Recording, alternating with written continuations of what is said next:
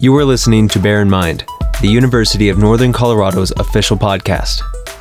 Join us each episode as we listen to the voices from UNC faculty, staff, students, and alumni as they offer insights of local or national importance.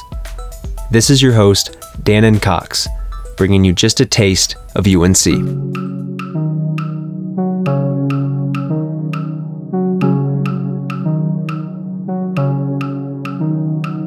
My name's Alexis McCowan. My pronouns are she, her, and hers, and I'm your Public Relations and Fundraising Coordinator for the Residence Hall Association, the Director of Campus Relations for your Student Senate, as well as part of Fan and Marketing Experience for UNC Athletics.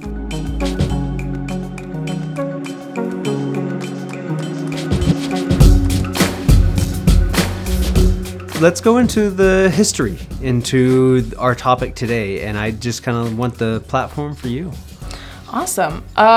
So mental illness has become more of a mainstay in my life than I thought it was going to before I came to college.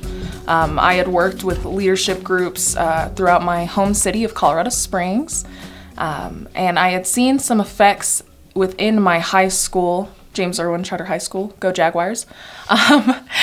And I decided that I wanted to make a change. At that time, Colorado Springs was the epicenter of teen suicide within our district, or I guess county of El Paso County. And we are actually the highest state for teen suicide. So that's what kills most teens in Colorado. It's not drunk driving, it's actually suicide. Yes. Is there any particular reason why such a high amount in one area that you're aware of? What we have discerned from that is a lack of investment within youth in Colorado, and that's all around, not only within like resources for mental illness or mental health awareness, but also within like the state of education and how we're funding higher education and schools. So it's just kind of across the board. I feel as though that the state has kind of dropped some balls when it comes to preparing and funding those areas before they got out of hand.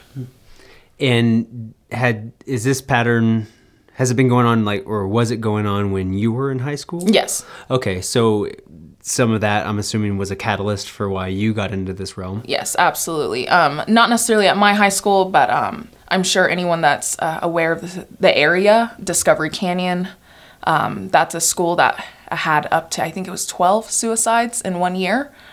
Yes, so it was taking effect not only at small high schools like my charter school, which only had 400 folks, but bigger high schools as well. Yeah.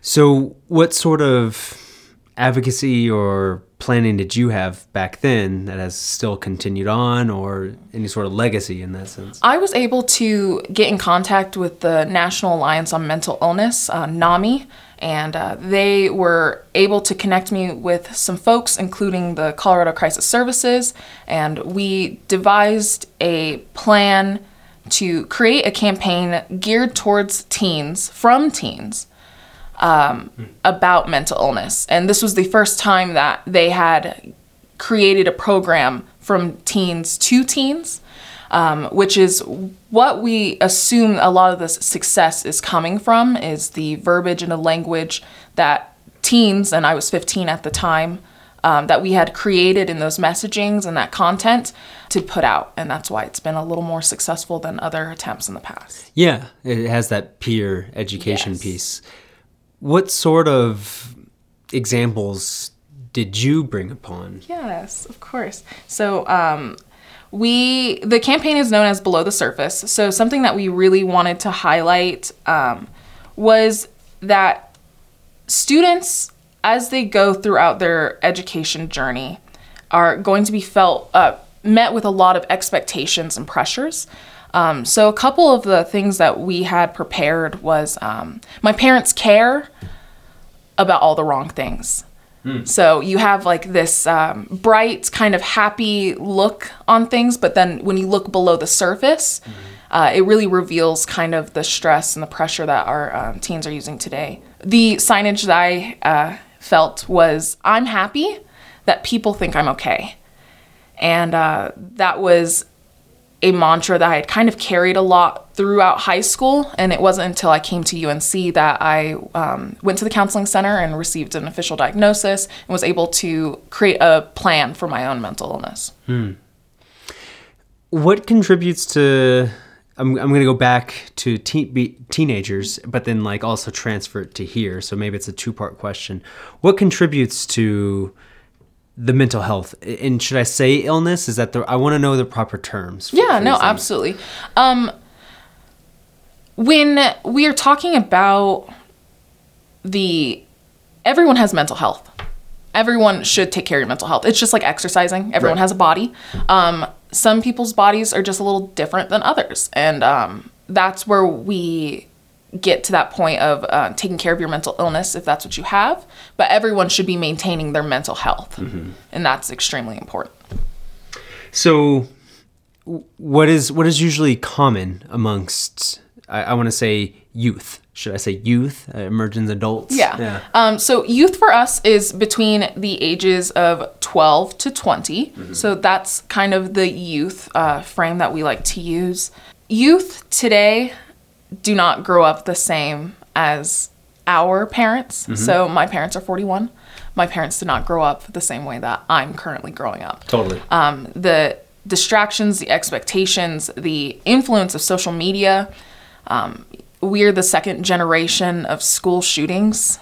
You know, it's something that I fear. I can't walk into a movie theater without thinking about it. And just that social awareness, the pressures that this high stakes, high speed day and age puts on us constantly, 24 hours a day, I think has taken a large effect. So we're seeing large cases of depression and anxiety and personality disorders, just a lot of different types of avenues where I believe that parents necessarily may not understand it because it's not the same as it was for them.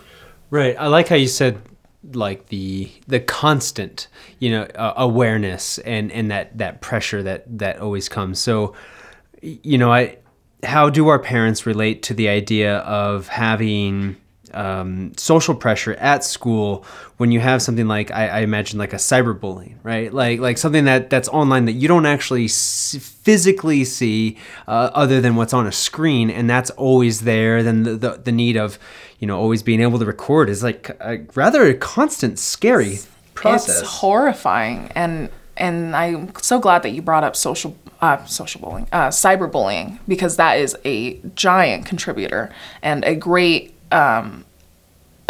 another reason why we tried to implement this process in the way that we did. In our parents' day and age, you go to school, there's a bully, all right, maybe they rough you up a little bit physically, and then when it's 3:00 and it's time to go home, the bullying stops. But for a lot of our youth and our teens, they're experiencing constant bullying and to a wide array of apps and just, it's not just email anymore. You have Snapchat, TikTok, Facebook, Instagram, Twitter, you could have a rumor spread about you throughout the entire school in less than minutes. Right. Digital wildfire. Yeah, exactly. Yeah. And it's like the internet's forever. And once your image or your name or anything is linked to that type of destructive imagery or destructive verbiage, it stays with you. And it's not something that ends when the bell rings at 3 p.m. Right. Once you're a meme, you're always a meme. Yes.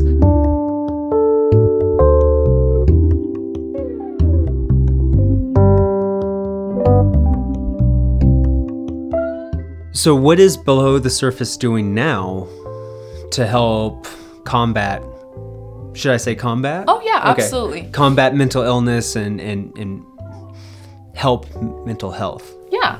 So Below the Surface has been working in schools for its pilot year. It started in Colorado Springs, where we saw the most concentrated amount of suicides.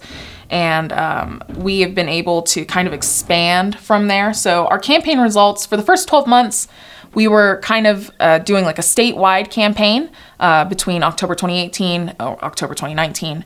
And we experienced an increase of 236% more texts from Colorado youth between the ages of 13 and 17.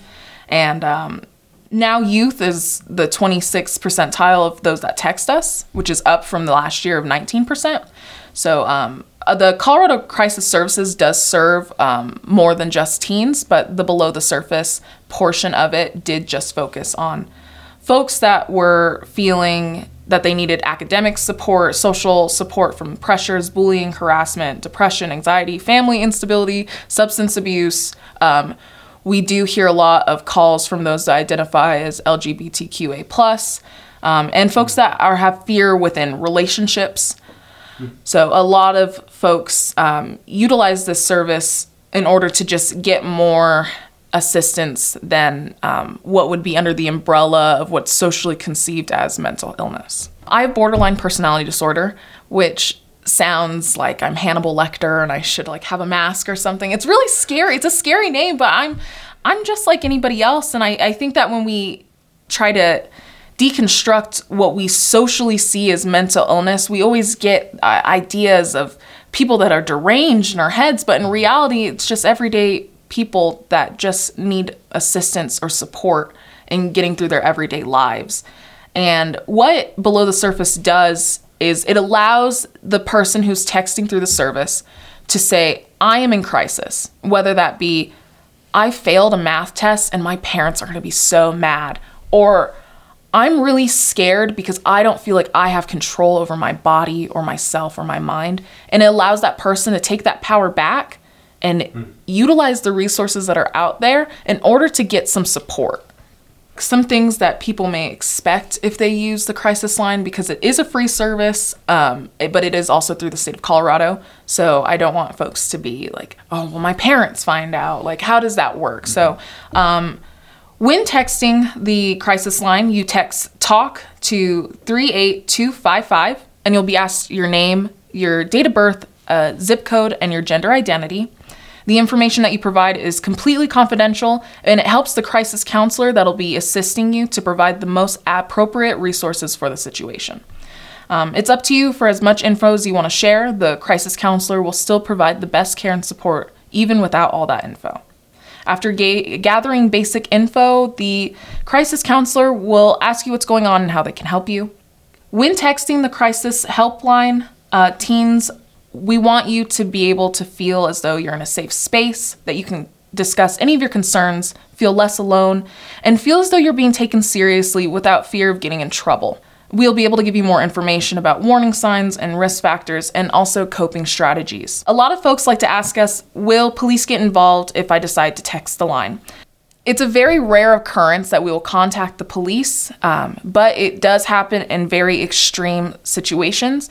We just want to make sure that the person at the other line, at the other end of that phone, receives as much support and assistance as they deserve.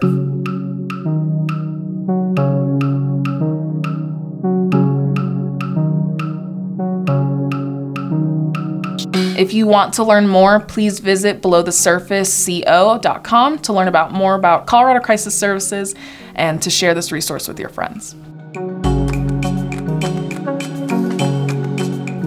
I want students on UNC's campus to feel heard when it comes into regards of mental illness and mental health awareness.